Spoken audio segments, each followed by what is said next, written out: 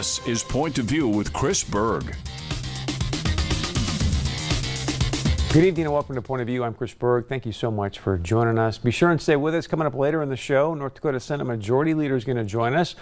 Earlier today, there was a hearing in the Senate Judiciary Committee talking about restricting the governor's executive emergency powers. We all know that's been a big conversation, so we're going to talk about that and much more with the Senate Majority Leader. We want to start with this. There's so much news happening right now, so what we're going to do tonight is simply stick to the facts, no speculation, but there's a lot that's been happening. It just broke moments ago, according to Kate Collins, from CNN, that the first time today was when President Trump and Vice President Mike Pence actually saw each other and spoke since the riots at the Capitol back on January 6th.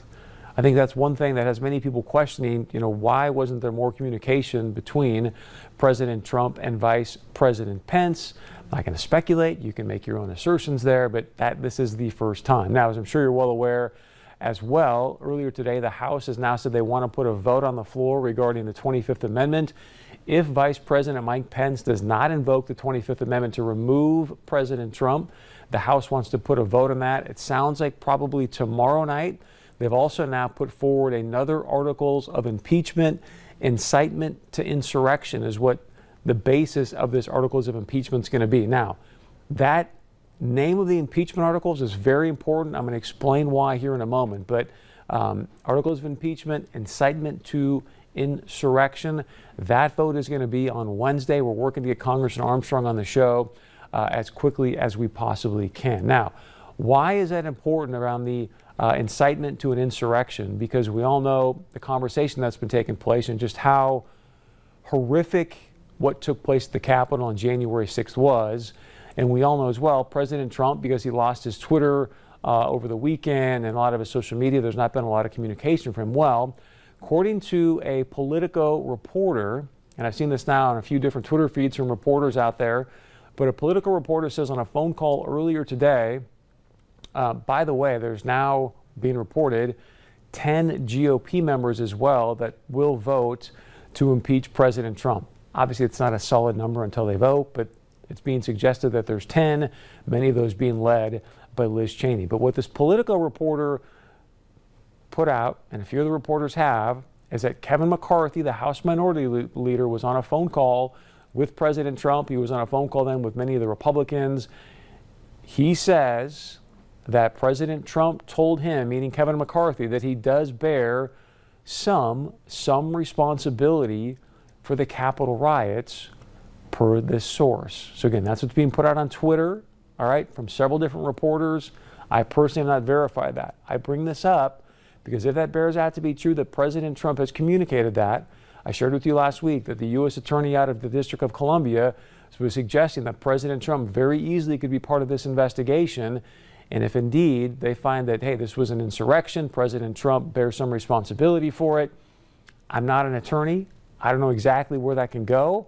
But again, I want to give you the facts. Some more facts, because there's been a lot of conversation about who actually was part of this insurrection. Many of you reached out to me last week and were suggesting that Antifa had infiltrated this insurrection. Up to this point, the FBI and the DOJ has not put out any evidence of that. Up to this point, okay? Representative Tim Ryan, he's out of Ohio, has now said that 2 Capitol police officers have been suspended for their actions in part of the riots last week. One other Capitol officer has been arrested already because of how he took part in these riots. There's another 10 to 15 that are under investigation. Another very important point, because many of us were asking last week, how in the world did all these people storm the Capitol and get inside the House and especially the Senate chambers? Now we've got some Capitol police officers that are under investigation. We'll keep you abreast on that. Also, the AP put out a story. This is up on social media if you want to check it out. Again, many of you suggested that Antifa had infiltrated these riots. The AP article says, hey, it was mainly Trump supporters that stormed the Capitol. I would encourage you to read this article. Some of the information in this article, they said they went through court records, social media, pictures. They did a lot of cross-referencing, but some of the text that they found from some of the court records I'm not going to repeat on TV. Let's just say I understand the reason, the desire to protest. Now you've got the FBI putting out an alert today that they're getting information that there's going to be armed protesters in all 50 states leading up to the inauguration. I get the right to bear arms. If you're going to go out and protest, things are so hot right now. Please keep it peaceful. You have a right to peacefully assemble, all right? But if you're going to go out there and you're going to protest, and you have a legal right to bear arms with that, some states you don't, but some you do, keep it peaceful. Let's settle this thing down. Let the legal process work.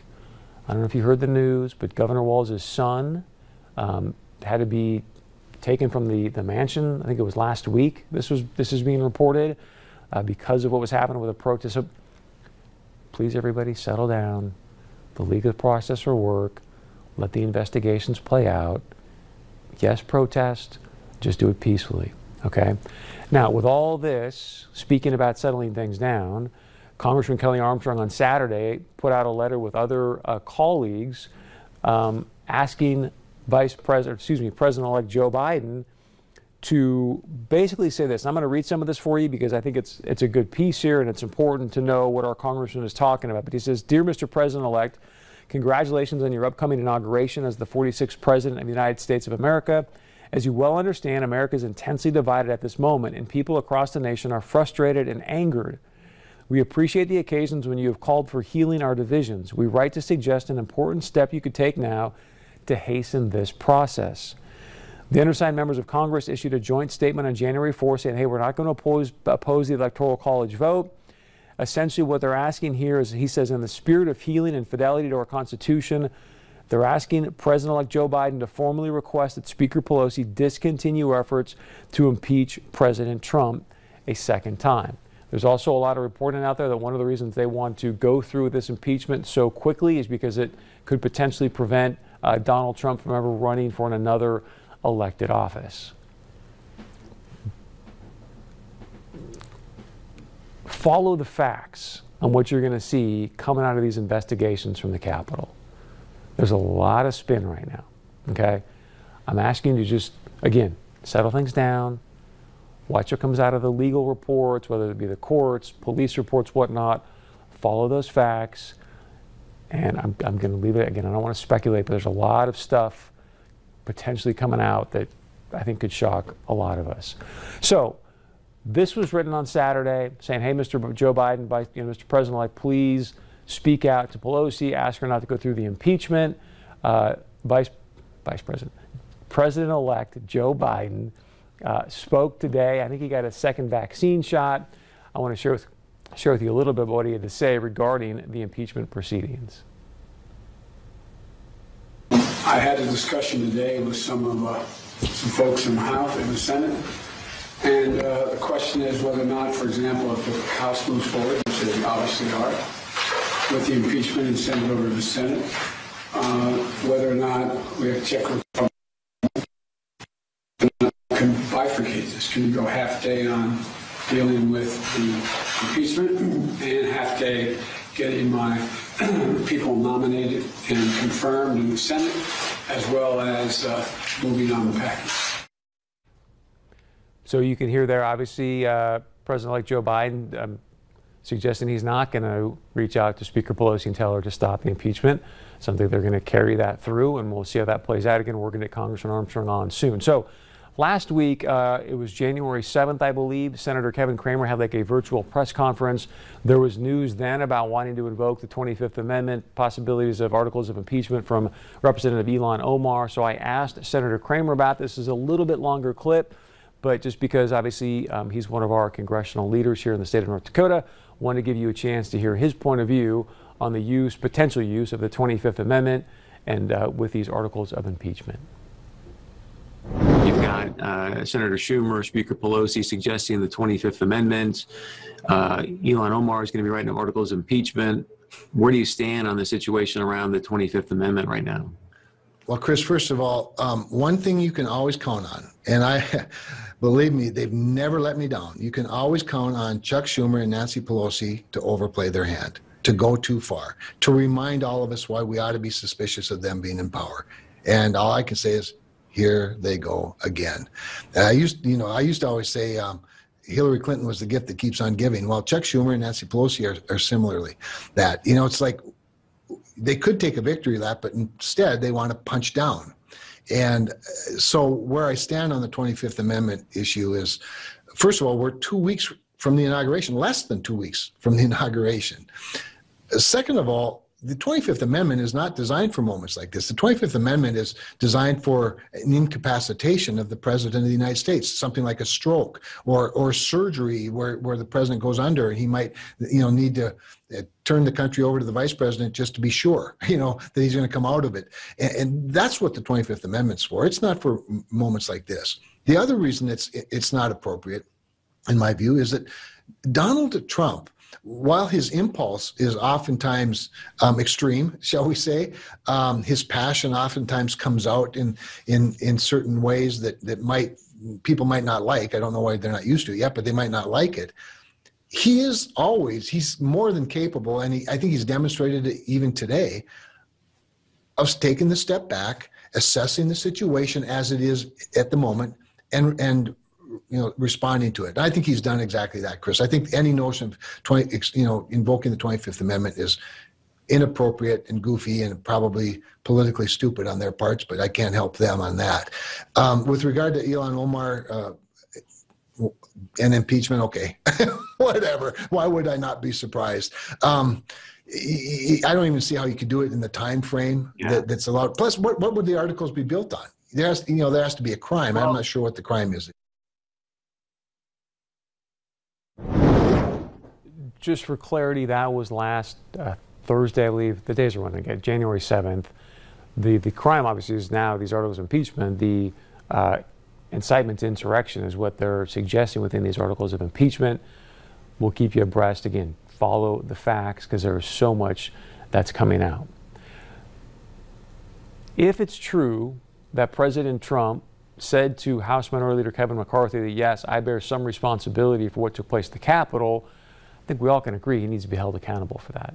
I think we all can say, yes, there needs to be some way, shape, or form, whether it's impeachment or maybe it's through the U.S. Attorney out of D.C. I don't know. I'm not an attorney, but there needs to be some accountability if indeed that was said and President Trump sees that to be true. Now, speaking about keeping things true, if you watched 60 Minutes last night, you know that House Speaker Nancy Pelosi was on there, but also after that, you had the Georgia Secretary of State and then Gabriel Sterling, also a high-level election official out of Georgia, was on there as well because they wanted to talk to them about the phone call that President Trump had with them about going out and getting the 11,900 votes, whatever it was. I'm sure you saw that information. Now, what I want to share with you is this, though, because again, there's so much information that is coming at us so quickly. And one of the things that you and I know we've seen is that video in Georgia. Remember those ballot boxes? They went under the tables, and then the conversation was that they asked people to leave. Then they went back and grabbed these ballots, and then they put them through. President Trump had even suggested in the phone call with the Georgia Secretary of State that they'd put them through 3 times. So I tried to do fact checks on that. I mean, there was such spin around this video that it was hard to really get to the truth. Now, Mr. Sterling was on 60 Minutes last night.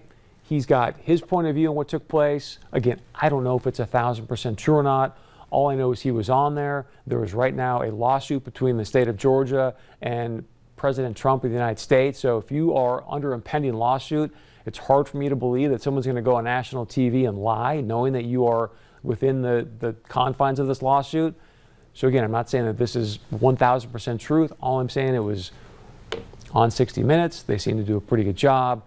But this gentleman, Mr. Sterling, goes through that video and has a much different point of view, let's say, than Rudy Giuliani. Here it is. How would you describe the president's claims of vote fraud in Georgia? Fantastical, unreasonable, lacking in any factual reality.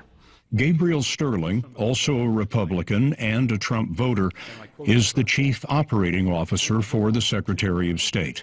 So you can see, He walked us through surveillance video that the president and his lawyer, Rudy Giuliani, use as their slam dunk evidence. There's no response, none. Here, Giuliani is explaining to Georgia state senators his selectively edited version of the video. And when you look at what you saw on the video, which to me was a smoking gun, powerful smoking gun, well, I don't have to be a genius to figure out what happened. And I don't have to be a genius to figure out that those votes are not legitimate votes. In national ads, the Trump campaign shows just a clip of the video that reveals cases filled with ballots being removed from under a table. America deserved an honest election. This is what they got. Suitcases of ballots added in secret in Georgia. Gabriel Sterling showed us that Rudy Giuliani was right. You don't have to be a genius to figure out what happened when you look at all of the video. Sterling says the election workers were told before 10 o'clock election night that they would be going home and would finish the count the next day. it's before 10. The observers and the press are still in the room to see all of this occur. With Republican and Democratic observers visible on the video, the still uncounted ballots were placed in official boxes which were labeled, locked with tamper-proof seals, and stored below the table. This is where they're packing up because they think they're going home. They're packing up to seal them so that nobody can, mess with the ballots when no one's there. But less than an hour after the boxes were stored, Sterling says the staff was told they would have to keep counting through the night. So the ballots were pulled out and counted. Really frustrating. Sterling told us President Trump's team had always had the entire unedited video. From my point of view, they intentionally misled the state senators, the people of Georgia, and the people of the United States about this to cause this conspiracy theory to keep going and keep the disinformation going, which has caused this environment that we're seeing today. Are you saying they lied to Yes. the Georgia State Senate? I'm saying that Rudy Giuliani looked them in the eye and lied. So we're getting some great feedback here. Producer AJ texts me. She's like, hey, I just want you to know that the mono is coming off a little bit like we are, walking on eggshells to dance around this. Like I said tonight, we're just getting to the facts. It's such a tinderbox right now in this nation that, yeah, part of me is saying, hey, we need to take a step back here, walk slowly, see what the facts bear out. We're giving you another point of view there from Mr. Sterling. That's the object tonight. Let's watch what's happening here, be open to what the facts bear out. I think that's the most important thing we can do right now, considering how tense things are in our nation. All right, stay with us when we come back. North Dakota Senate Majority Leader Rich Wardner is going to join us. Love to know your point of view there and what you heard there in tonight's monologue. Please share your point of view with us. We'll be right back.